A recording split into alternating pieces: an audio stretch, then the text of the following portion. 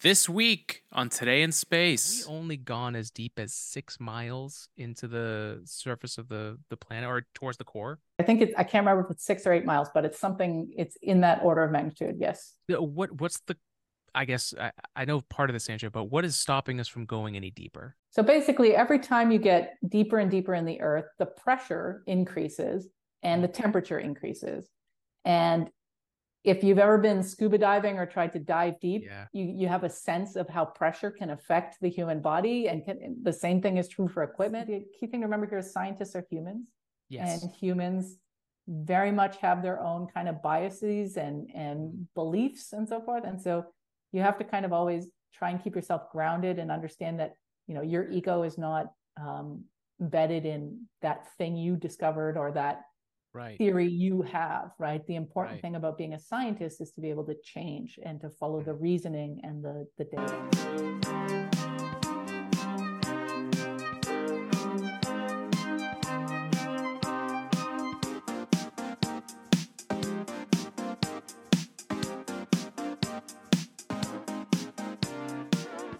Welcome, everybody, to another episode of Today in Space. I am your space science podcast host from the East Coast, Alex Girofanos. And today we're back for another episode of People of Science. And we're very excited today to talk to Dr. Sabine Stanley, the author of What's Hidden Inside Planets, coming out of Johns Hopkins Press. Dr. Sabine Stanley, thank you for joining us. So happy to be here. Awesome. So it's great to have you. I've loved the book so far. And what I'd love to do before we get into that, give us a little bit about your STEM origin story. Where did this all start? Where did it begin? And what were some moments that made you think, oh, this is what I want to do? Yeah, great question. So there's first of all a real origin story here in that I grew up in an impact crater, which is basically a giant hole in the ground where a meteor about 1.8 billion years ago smashed into the surface of the earth and created a big hole. That brought up a lot of resources, natural resources from the deeper interior. And so it was a mining town. So I actually grew up in a place that was really related to planetary science. I didn't really know much about this while growing up, but I think it must have been somewhere in my subconscious. Yeah. But really where I got interested in this, I was a kid who kind of liked science and math, but didn't really know what to do about that. I didn't have any family who were in academia or professors or scientists. So everyone thought I was going to be a doctor. Then I took my first biology class that involved a dissection and realized that no, that was never going to happen for me. I was really fortunate in my undergrad days to have an incredible mentor at my university. And he taught me my first year physics class. But he was a geophysicist. So he was someone who studied the physics of the earth. And so he kept going back to examples that involved earth and the planets. And it was all very interesting. I was like, So eventually by about my third year in my undergrad degree, I realized, you know what, I think I want to study planets. And that was how it all went from there. That's crazy. Now, when did you find out that you grew up in an impact crater? Was that like something that the town was aware of, or did you learn that? Yeah. So it was just my cluelessness, not the town's, right? Everyone there absolutely. knew. But you also, you hear it as a kid and you don't understand the importance of that or what it really means, right? You're like, okay, yeah, it's an impact crater. There's lots of mining going around, but you don't realize the sort of planetary implications of it. Yeah, I have a somewhat similar story. So I went to school for aerospace engineering. I live right by a local airport, and I was seeing planes all the time. My favorite thing with my grandfather was the gliders. It was always there, but like you, and I talk about it throughout the podcast here. Sometimes it just doesn't click until it clicks. Yeah. So tell me a little bit about the mentorship too, and maybe some other people you had in your life that you think were kind of instrumental, because a lot of what we're interested right now in the podcast is like that human factor. And I think that's one of the things that I love about your book is that it's not coming at it from a super technical, although there's plenty of technical knowledge in here.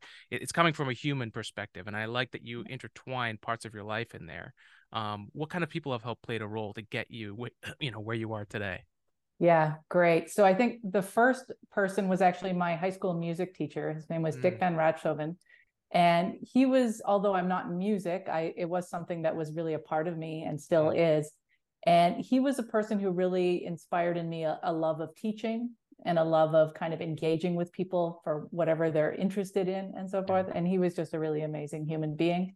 Then, while also in high school, I have to say that sort of after class, I'd get home and get ready to do my homework, and you sit in front of the TV in those days. And, we didn't have Netflix at those times, so you had to watch whatever was on.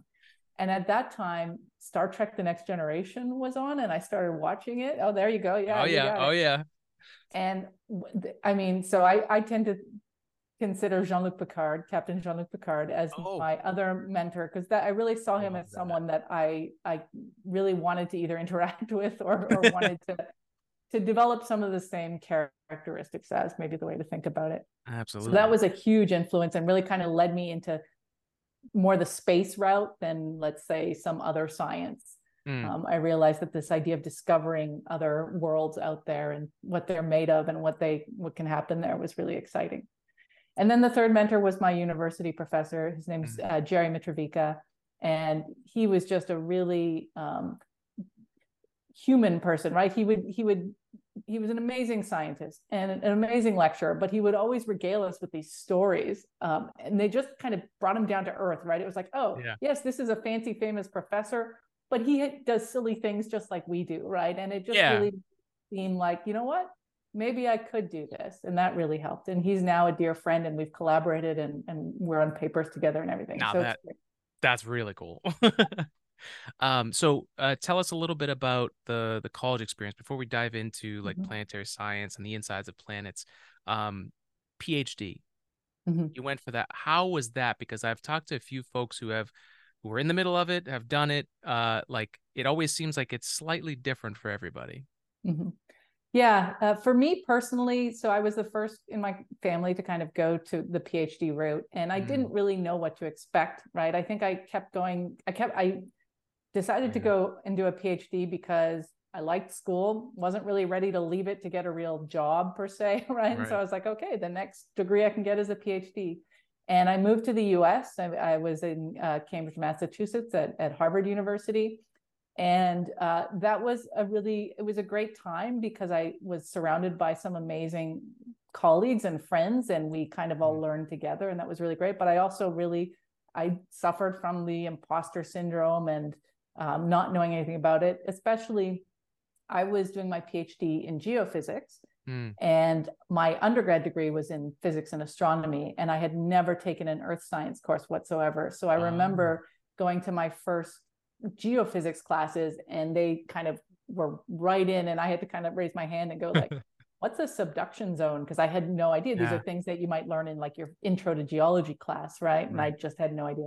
So it was a bit of a learning curve, but that was actually kind of the norm in earth and planetary science departments.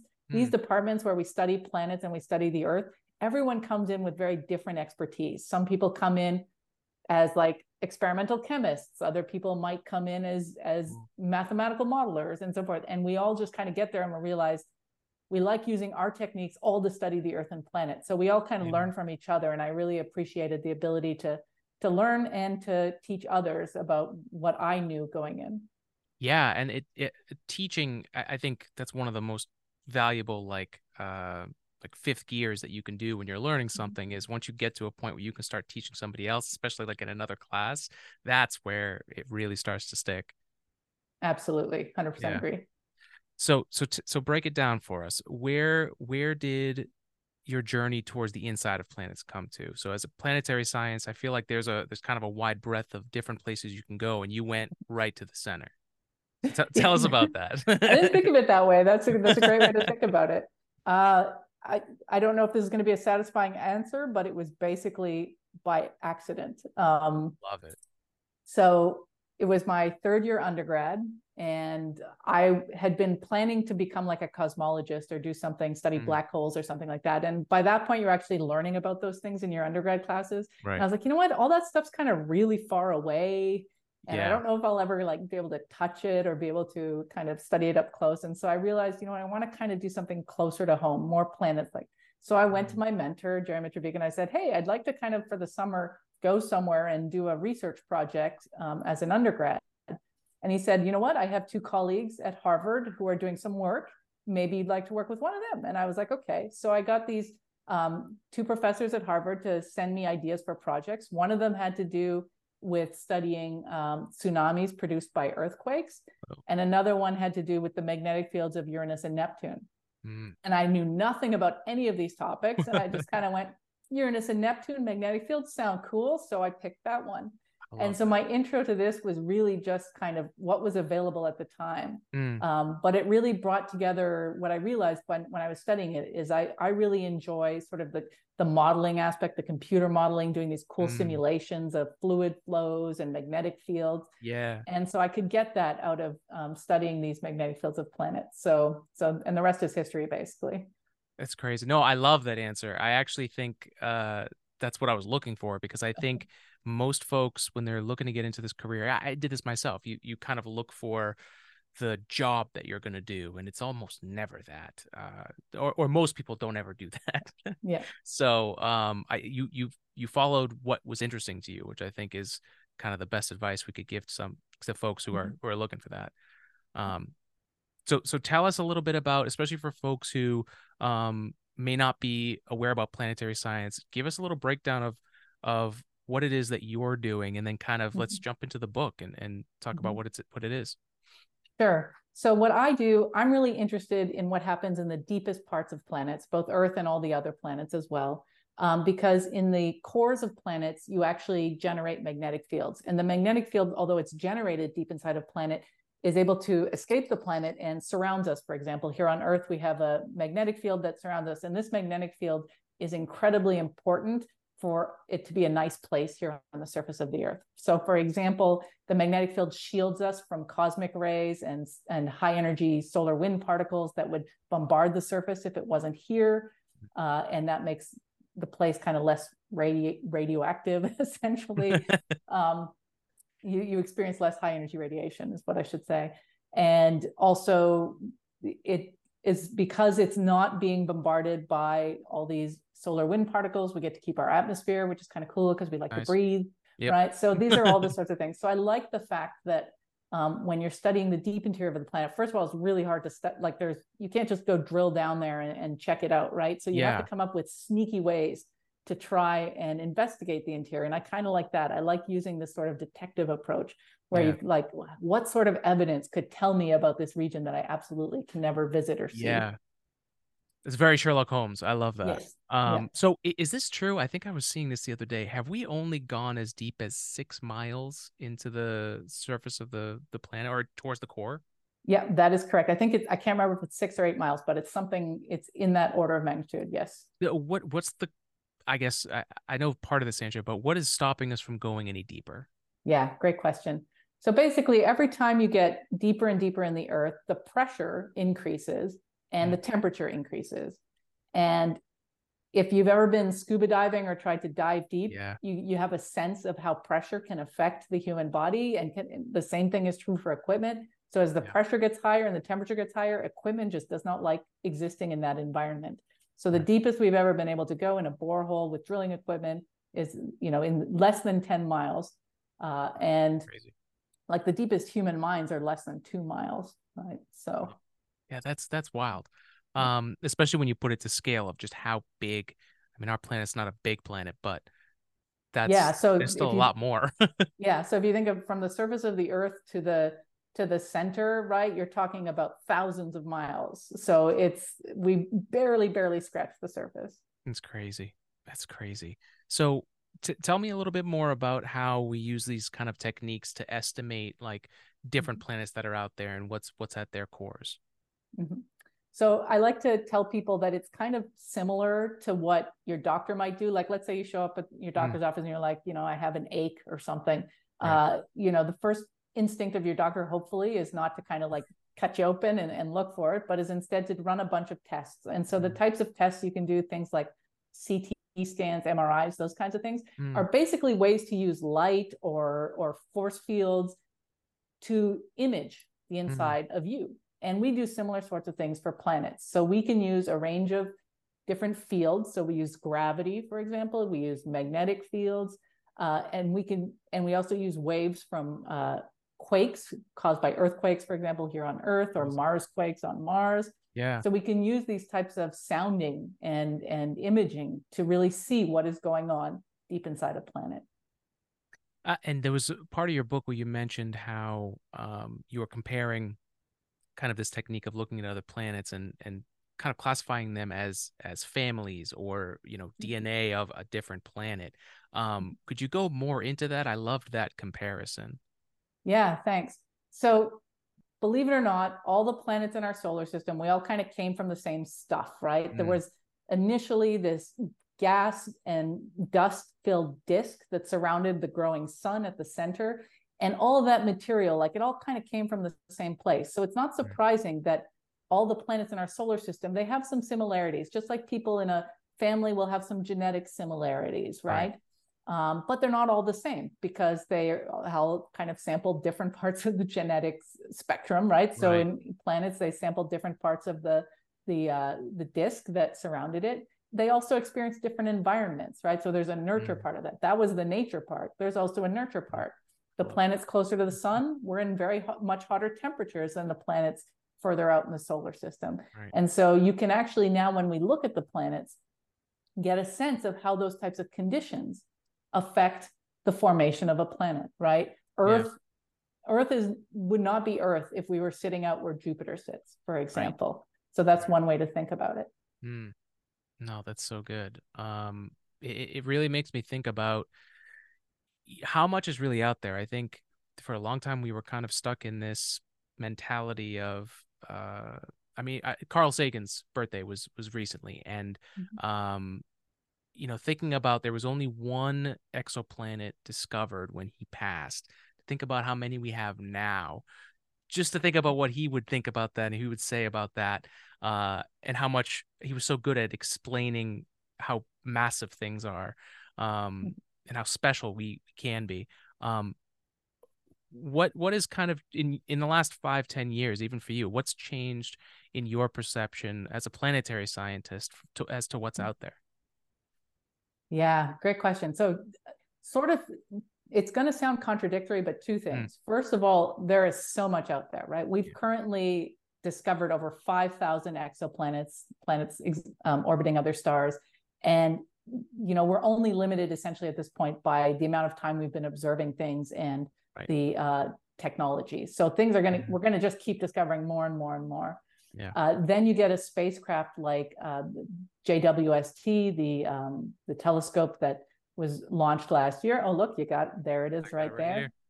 And it's going to completely change just the quality of information we can get. So with JWST, we'll be able to analyze what the atmospheres of these planets are made of. And if you get to know what the atmospheres are made of, you can kind of start making some inferences about what's going on the planet, right? Does it have life, for example? I think that's a question. If someone from space, if aliens out there in space looked at the Earth and studied our atmosphere, they would be able to tell that life existed here. And so we're basically asking the same question out there. Now, although I say all of that, and I say there's so much out there, so many possibilities, I really do think that Earth is quite unique. And we need to really appreciate the fact that a lot of things had to go right in order for there to be life here. And sure, there's probably life somewhere on another planet, but it's not that easy to just go to another planet and make it a nice livable planet, right? There's these ideas of going to Mars or other places and we'll just kind of recreate Earth. That's not going to happen, right? We need to kind of work on understanding our planet and making sure that we keep it a nice habitable place to live. Sure. And give me an example, if you would, of just one way that Earth is special, and as unique as you were saying. So Earth is the only planet in our solar system that has liquid water flowing on the surface regularly. And that's just because we have the right conditions in terms of the radiation getting from our sun, and sort of the atmospheric pressure on the surface, right? So you need to be a certain distance away from your star and getting the certain amount of radiation, but you also need to have kind of the right size of planet to have kind of a rocky composition. And then you need to have the right sort of stuff in your atmosphere. And admittedly, we know we have one data point in terms of what conditions do you need to make life, right? Right. So Right. who knows if there are others, but based on what we Yeah. know, right, if we look around there aren't that many places in the solar system that have those conditions. So what about places like Enceladus? Are you excited to be able to get hands-on with something like that? So you're right. So there are a few places that we know have global liquid water oceans. They're all below the surface, though. Right. So there's none flowing on the surface where we can easily go and check them out, right? So the moons in the outer solar system has a ton of water. It's just really cold out there, so it's all like frozen, right? So Enceladus, Europa is another one that's a moon of Jupiter. They have this nice ice shell, but underneath that, maybe about, we don't exactly know how deep, but you're talking tens of kilometers deep, there is a liquid water ocean in those bodies. And so there might be life in there, and we just have to figure out how would we detect it? How could we sample it? But the Europa Clipper mission, scheduled to go to Europa next year, is a good place. The moon that's actually most exciting to me is a different moon. It's the moon Titan of Saturn. Okay. So now I'm going to try to convince you that Titan's the place to go look for life. I'm listening. So first of all, Titan's just really cool because it's the only other planetary body in our solar system that has a nitrogen-based atmosphere like Earth and has a thick atmosphere. So the pressure at the surface of Titan is about 1.5 atmospheres. Okay. Now, Titan's small, so its gravity is low.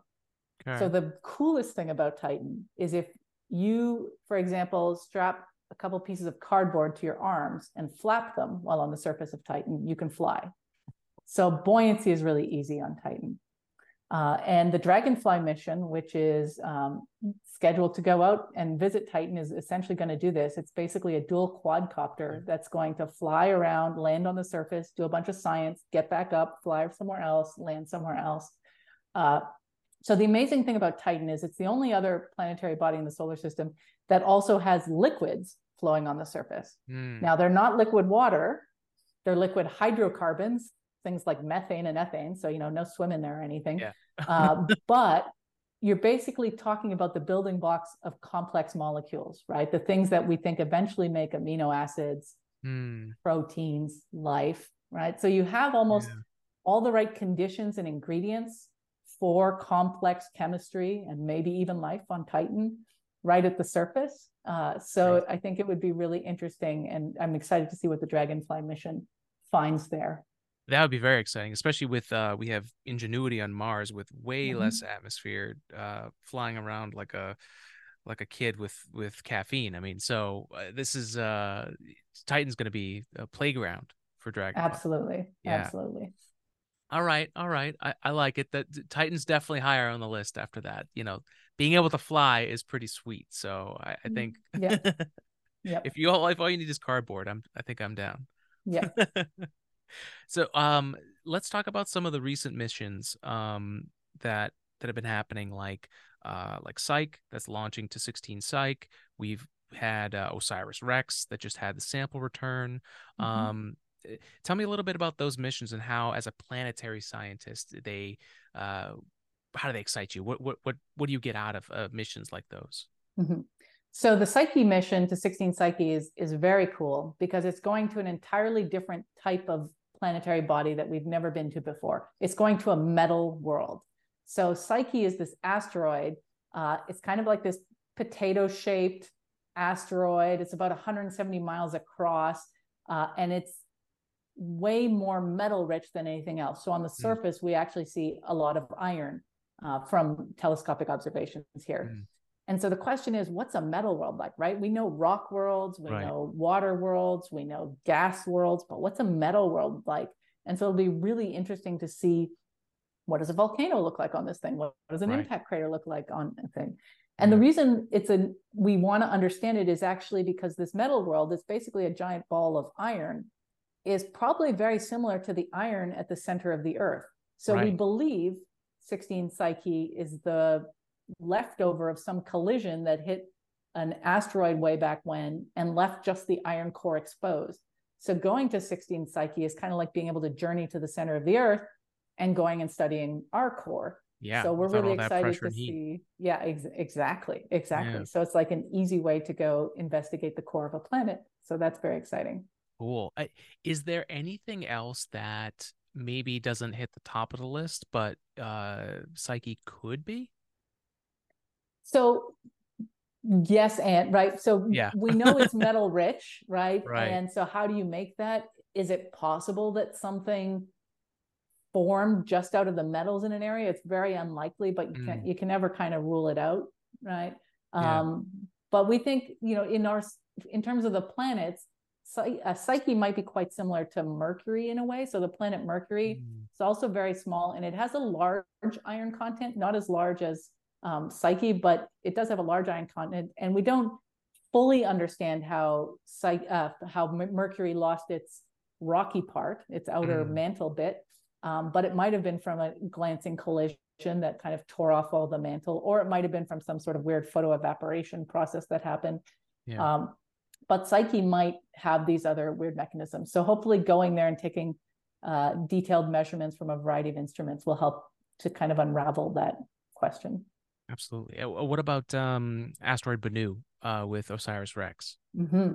So the amazing thing about the OSIRIS-REx mission is that went there, booped an asteroid, picked up some stuff, and then brought it back to Earth. So we actually now have samples on the surface of the Earth of this asteroid.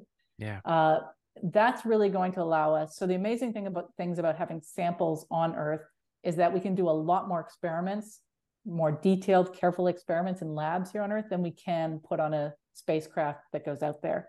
Yeah. So people are going to really be studying these samples to understand fundamental questions about the building blocks of planets, right? Because all these asteroids, they're essentially leftovers from the building blocks when planets were forming. There used to be a bunch more small stuff. All that small stuff eventually kind of conglomerated together to make bigger stuff.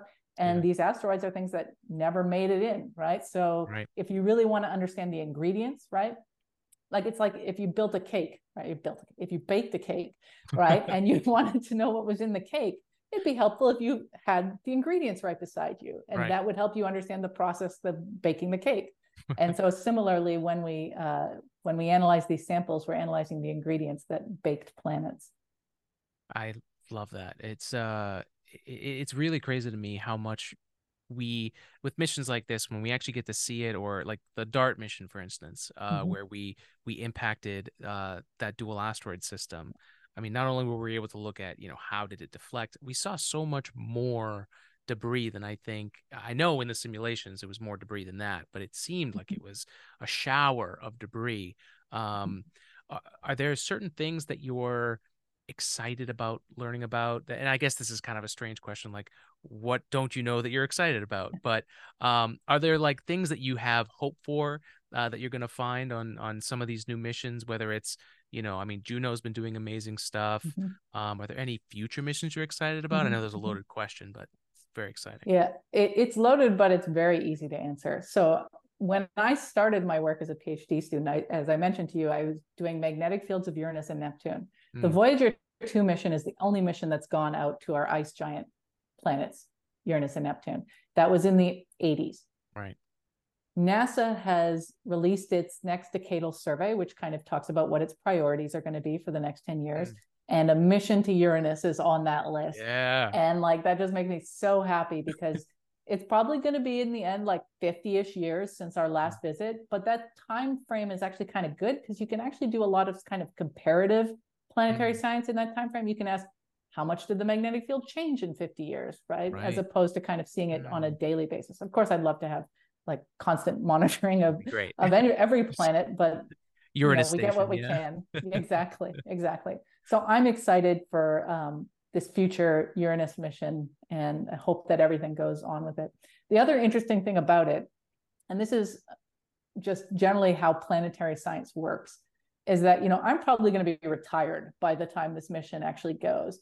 So my role, I feel right now in this mission, is almost to be a steward, to bring, to train new planetary scientists and prepare them for when this mission goes, right? I'm kind of that link between that old mission trained me And now I'm going to train the next mission. So it's a really interesting role that you end up getting in planetary science. You work on these projects that you might not live to see the actual result of them actually happen.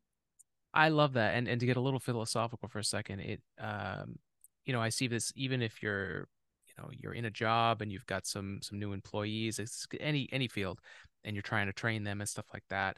It really is like passing a flame. Like a flame is an amazing thing that it doesn't destroy the flame to make another flame, and you can keep doing that. So in essence, you're kind of lighting these candles so that when we get to that point, we're ready. There's more people.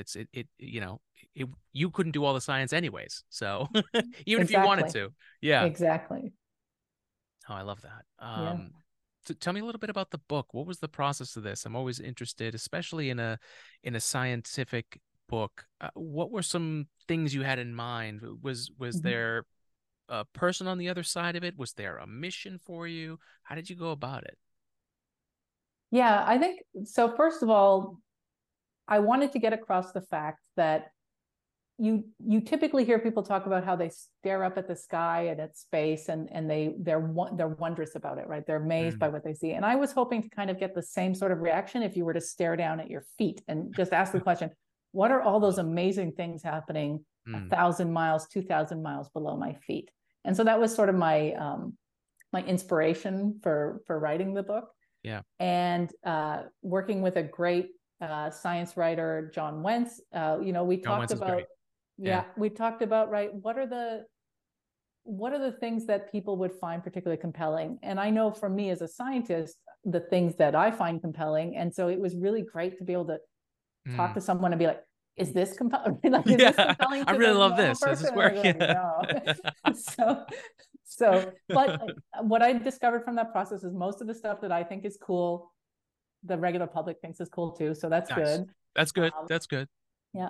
But I really, yeah, it's always good. One thing I wanted that I never appreciated, and I found cool when learning about this stuff, it was something I wanted to get across in the book, is that, on the surface of the earth, we're used to materials behaving in a certain way. Like if you think about water, you understand water, right? It's liquid, maybe it's frozen, maybe it's water vapor, but you think you understand water. But then you ask the question, well, now put it under 1 million bars of atmosphere pressure and thousands of degrees in temperature, and tell me what water's like. And you discover is that materials completely change the way they behave when they're under really high pressure and temperature. And you can get all sorts of neat phenomena. So in my book, I talk about, for example, the fact that there are probably diamond icebergs floating on a diamond ocean near the center of Neptune and Uranus, right? Not something we have here on Earth. No. That in Saturn and Jupiter, there's something called helium rain. There's iron snow in Mercury, right? So there's all these interesting phenomena that occur because materials are just different when the pressure and temperature are really high. I love that. There's so much that it seems like we can learn, even just like I love your perspective. I think Neil deGrasse Tyson is definitely someone who's written, science books that have gotten people to look up. So I love that you're doing the opposite in a very I want to say similar style, that it's very easy to connect. Is there anything about, say, meteorites that happen to hit the planet or that we can recover? Is there anything like, what do you look for in that? Or do you guys get, as planetary scientists, a lot of people saying, hey, here's my meteorite, check this out? Like, we found this in our backyard. Really? Yes, this is amazing. So this was probably 3 or 4 years ago. We were all kind of sitting around in my department having coffee, and this father and son walked in, and they had just been on a walk in the Baltimore area. And they came in and they're like, we found this strange iron-rich rock. We're wondering if it's a meteorite. Could you check for us? And unfortunately, we had to tell them that because of where they found it, it was likely from like an ore processing that happened in a while. So it wasn't a meteorite, but you do get that. And we also, interestingly, get the other side of things too, where, we have some really cool rock collections that were collected by previous professors over years and years. And now they're just kind of left, but they're not well categorized or cataloged. So every now and then you just decide to go, I'm going to go try and figure out where all the rocks are. And you go and you find a really cool rock, and you might find a meteorite. You're like, oh, look, this is a meteorite, right? So That's pretty cool. It's interesting to see what people have kind of hidden away in places that they didn't realize. Yeah, it seems like there's so much. You were describing someplace in the book, and forgive me for not knowing this. But there's like a specific place where there's all of these different types of rocks that I think geologists go to, if I'm not mistaken. You mentioned it. I think it was in the preface. In the preface, let me think. In the preface, I mentioned I mentioned Sudbury, Ontario, which was the town I grew up in. Oh, okay. So that was the impact crater. Gotcha. So tell me more about that. Go ahead. Sorry. Yeah. So I think this is what you're referring to.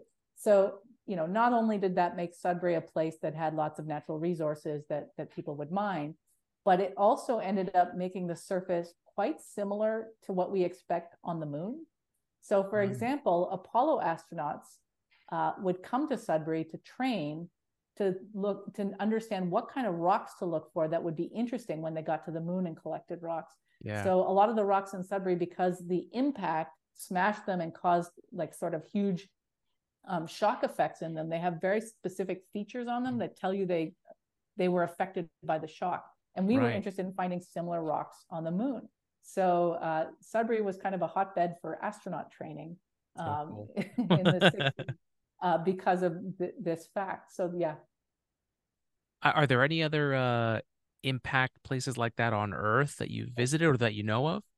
Yeah. So Sudbury's when I was younger, we said the second largest, but now we have to say the third largest impact crater on the planet. We got beat out by the Chicxulub impact crater, which is in the Yucatan Peninsula and was related to what destroyed the dinosaurs way back when. So that one's a little bit bigger of an impact crater, and the largest impact crater is in South Africa. Sudbury's pretty big, but there are impact craters all over the place. You might have seen, or people might have seen, the Arizona crater. That's a really nice visual if you're ever flying across the country. You can actually, your plane might go over that. But there are other interesting impact places. So I live in Baltimore, and the Chesapeake Bay was actually formed because of the meteor impact here long ago. So they're all over the place. The planet was covered in meteor impacts over time. Yeah, and it's crazy. Like I think one of the things that's I've seen online a lot is people talking about our moon and the impacts that it has on it, and how people are confused why the side that faces us have impact craters like all the time when you would think it's the back. And I think it's a good segue for kind of the scale, I think, of what you're dealing with. And you talked about obviously how different materials react in different pressures and temperatures that are just extreme. Let's talk a little bit about gravity and mass and time for the planetary scientist. How do you use those? How do those play in your kind of day to day, and what do they mean for you that it might not mean for the average everyday person? That's a great question. I'll start with gravity. Let's start with gravity. So here on Earth, we think of gravity as being this fixed number, about 9.8 meters per second squared. If you're doing your high school physics classes, that's the number you plug into your physics problems to get it, right? But the reality is that gravity actually changes all over the Earth. So as you are walking around, you are feeling a different gravitational acceleration. It's a very tiny change, so we don't notice it, but we can measure it. And the amazing thing about being able to measure it is that the gravity you're sensing at any one location is actually due to the mass that's right below you. So when you see little differences in gravity as you're walking along, you're learning about how much mass is below you, and that gets you to what your composition of material is below you. So we can actually image the interior of the Earth using gravity.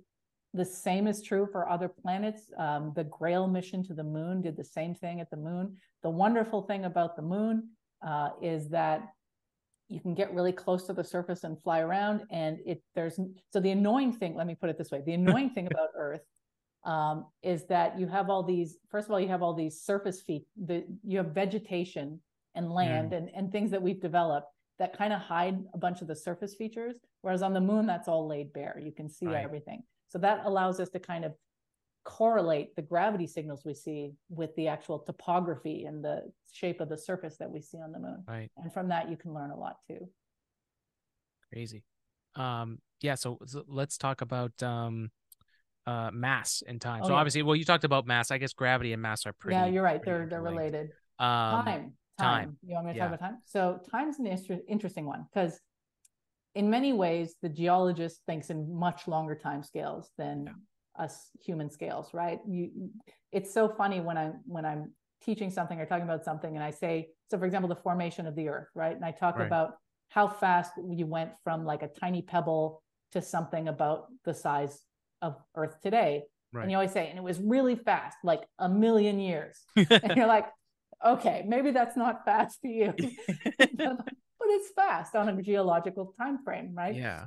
So that's one thing I like to think of with time is that we think in really long time scales, but some processes you wouldn't expect actually are really short.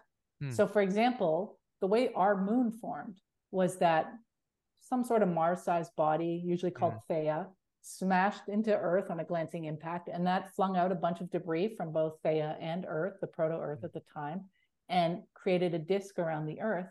And you could ask the question, how long did it take that disk to become the moon? Yeah. And every time I say this answer to someone, they're like, and the answer is 40 years. Whoa. Yeah. So you could be like a kid. If life existed back then, you could be like a kid, and then you're in your like 50s and you could tell your grandkids, when I was young, there was no moon, right? And so it was just a disk. It was just a disk. Right? So that kind of process actually does happen on a human lifetime scale. Wow. So break that down for me. What kind of things are happening? Is it like extreme cooling and I guess are they all impacting each other and just solidifying? So basically, you've got this disk of particles and gas surrounding the Earth, and they're subject to the same sort of gravitational attraction that any two masses are. And just because of the distribution in the disk and the width and stuff, it doesn't take that long for them to all come together and form the moon. Wild. That is, yeah. That is shocking. 40 years is crazy. That must have been, man. If you could be on the planet to watch that, that would have been crazy. That would have been really cool. Yeah. And is it true that it's moons come in as a disk and then leave as a disk? Is that true? Ooh. Do they start to break down? So that's interesting. So it depends. So our moon is kind of neat because the way that the Earth and the moon interact, the moon is steadily moving away from us. Right. So it's just going to keep doing that for like 50 billion years, right? Yeah. But then you go to some of the moons surrounding Mars, for example, or moons in the outer solar system surrounding the giant planets, and some of them are actually moving inwards. And if you move inwards too much, then you fall into what's called like the Roche limit of the planet, which is where you'll be tidally broken up. You'll essentially experience so many stresses from the gravity of the planet that you'll be flung apart, broken apart, and then into a disk. So for some moons, that might end up being the conclusion of the moon. And in fact, one hypothesis for Saturn's rings is that they formed from a moon that essentially got broken up. Wow. Now, Saturn and Jupiter are really interesting because they have so many moons. Do we see any interesting patterns with their layout? Are there different types, like some going away, some coming in? How does it work there? Yeah, so basically everything, right? There's all sorts of stuff. The neat thing about moons is there's kind of two ways that you can get a moon as a planet. You could have a disk that surrounds the planet, just like the protoplanetary disk surrounded the sun. And in that disk, you could have the same type of processes that created the planets happen. So for example, at Jupiter, the 4 Galilean satellites, Io, Europa, Ganymede, and Callisto, they're pretty big, they're spherical, and they probably formed from a disk that surrounded Jupiter. And they're all kind of coplanar and they all orbit the planet in the same way.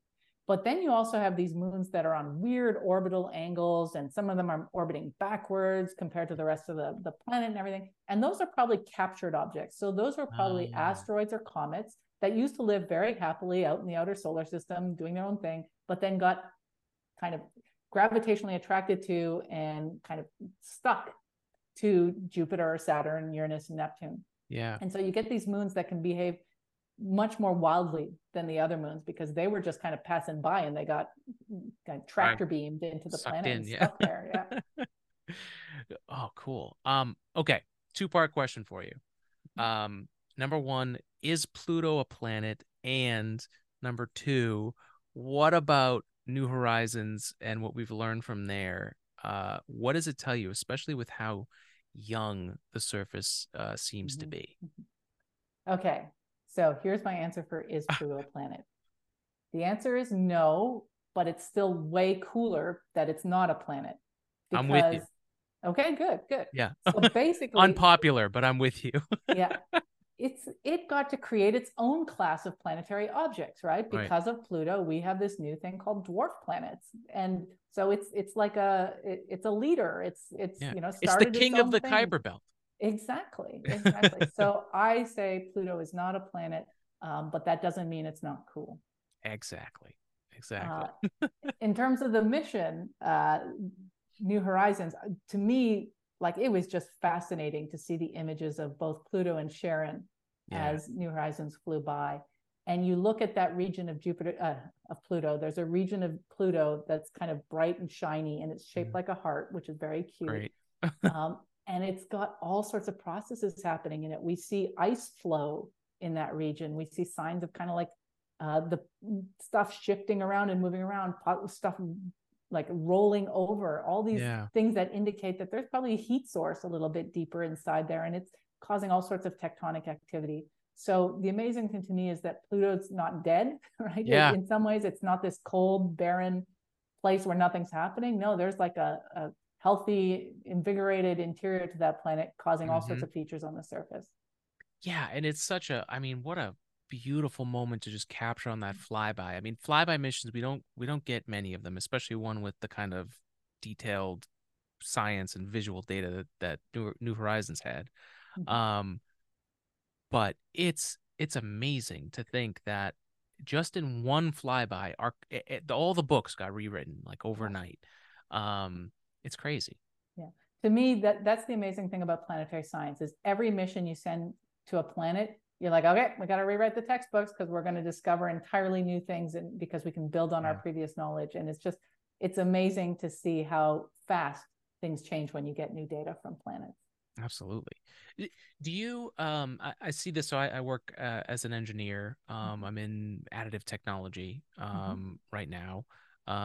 One thing that I have found myself trying to help the scientific community grow,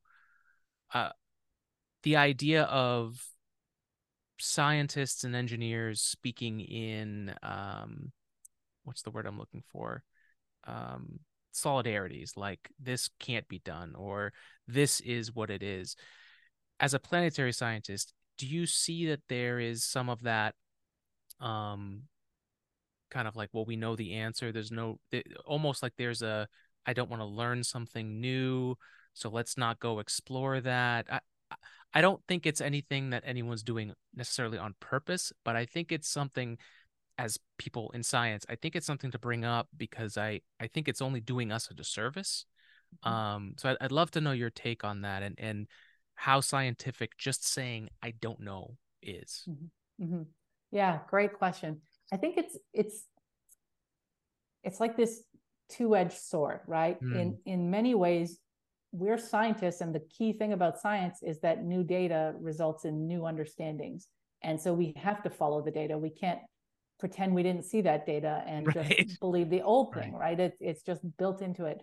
The fear sometimes of saying, I don't know, or we don't know, is that people then interpret that to mean, oh, scientists don't know anything, so it can't, right? And so there's a difference between how certain we are of things versus how probable things are. And I think scientists like to speak, if they're kind of speaking to other scientists, they like to use as specific as possible kind of an explanation for things. But when that translates to the general public, it doesn't always translate, right? Yeah. For example, the IPCC climate change reports that come out, they use very specific language. Like when they say most likely or possibly, like those have very specific scientific meanings to them that they lay out in the document because they wanted to avoid this issue. But I think it's important that we tell people when we don't know things, because that's why we still need more scientists to do more science, right? Like I love saying, none of us know how that works. Imagine what we're going to find out when we go there, right? So I think that's definitely important. You also see, of course, you're going to see people who have their, let's say, pet theory or pet idea that they're refuse to hang up, right? Refuse to give up on. Sometimes it's because it makes a lot of sense, right? But you need to kind of have enough data to show, yeah, that made sense, but it doesn't really work because it can't explain X, Y, and Z. Yeah. And sometimes it's hard. I think the key thing to remember here is scientists are humans. Yes. And humans very much have their own kind of biases and beliefs and so forth. And so you have to kind of always try and keep yourself grounded and understand that, you know, your ego is not embedded in that thing you discovered or that theory you have, right? The important thing about being a scientist is to be able to change and to follow the reasoning and the data. I love that. And I couldn't agree more. You know, in the world that we live in today, I find myself looking back to Einstein and his time. Just the tumultuousness of the world wars, how his friend Fritz Haber went from this amazing scientist to, you know, changing world hunger to obviously going the exact opposite way with it. And then he goes from that to fighting the scientific community, trying to show that special relativity, general relativity, is this new thing. And then even when getting that evidence from that eclipse, still has to fight with the scientific community to get this. But today is seen as this groundbreaking thing that now someone else is trying to, you know, jump the next thing. For me, we talk about this thing called the space conundrum, where we're in this period of time similar to that, but more to, I would say, the Cold War, where we're in this space race right now. Access to space is exploding.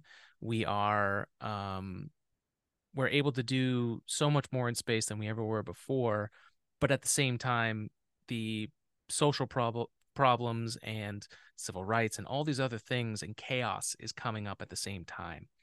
I don't have an answer for why that's the case, but it does seem to be cyclical in some kind of nature.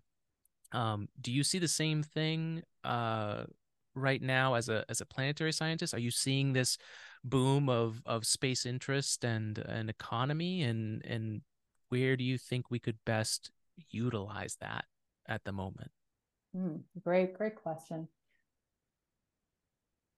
I think one of the things that's really driving stuff right now, and this has changed even in the last 20 years, I would say, so even when I was a grad student, is that it used to be that if you were someone like me, which means that I was interested in science, I loved the idea of exploring new things, but I also wanted some independence and freedom in choosing what I wanted to study and what I wanted to learn. The only place that you could do that really was higher education, academia. Nowadays, that's not the case. Nowadays, if you have the right toolkit, right, if you have skills in data analysis, skills in machine learning, skills in experimental sciences, lab-based work, a lot of nonprofit agencies, private industry, government agencies are doing this kind of work, and they're basically giving people that same amount of freedom as you might have in academia. So there's a lot more opportunities out there right now to do scientific work without being kind of in a very specific environment, right? So maybe the academic environment's not for you. That's okay. You can go work at NASA, or you can go work for a private space company, right? So there's all sorts of different places where you can do this work. So I think that the more times you bring in a diversity of perspectives and a diversity of goals in doing any sort of research, you get a kind of a growth. You get growth in the field. And I think that's why we're seeing a lot of growth in science in general, but planetary science also, is that there's just more different groups of people working on the problems. Yeah. And that's a beautiful message. I mean, part of this People of Science segment, part of the reason why it even exists is because, I would field so many questions from people about, hey, I used to work in STEM, or hey, I want to work in STEM. How do I get into this? And so being able to speak with you and so many other different people and all their different backgrounds, I think is super important. I think to close out here, your non-traditional path to science, I think is really important. That it wasn't necessarily like the thing that as a child you were like, I'm gonna do this. It's something that came later is great. And you talked about like almost skill stacking, which we've talked before. Just putting together some skills that's going to allow you to do the thing that you want to do, instead of necessarily, like you're saying, the traditional path of go to school to learn all your skills and then there's a job for you on the other side.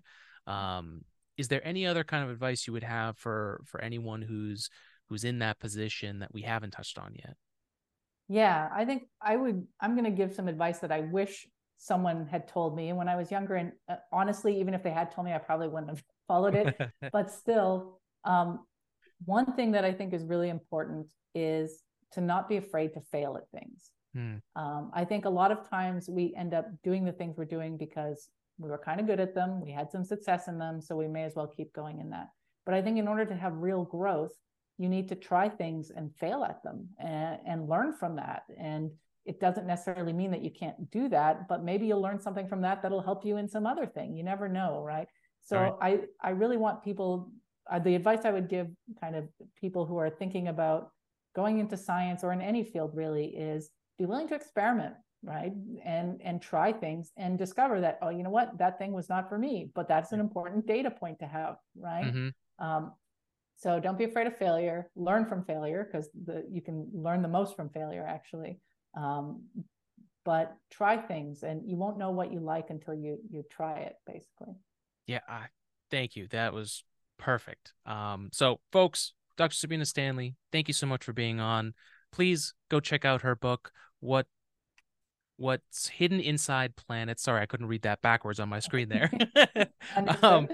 We'll have a link here in this episode if you want to go check it out. It's available from Hopkins Press. Dr. Sabine Stanley, thank you so much for being a guest here on the podcast. Thanks so much. This was very fun.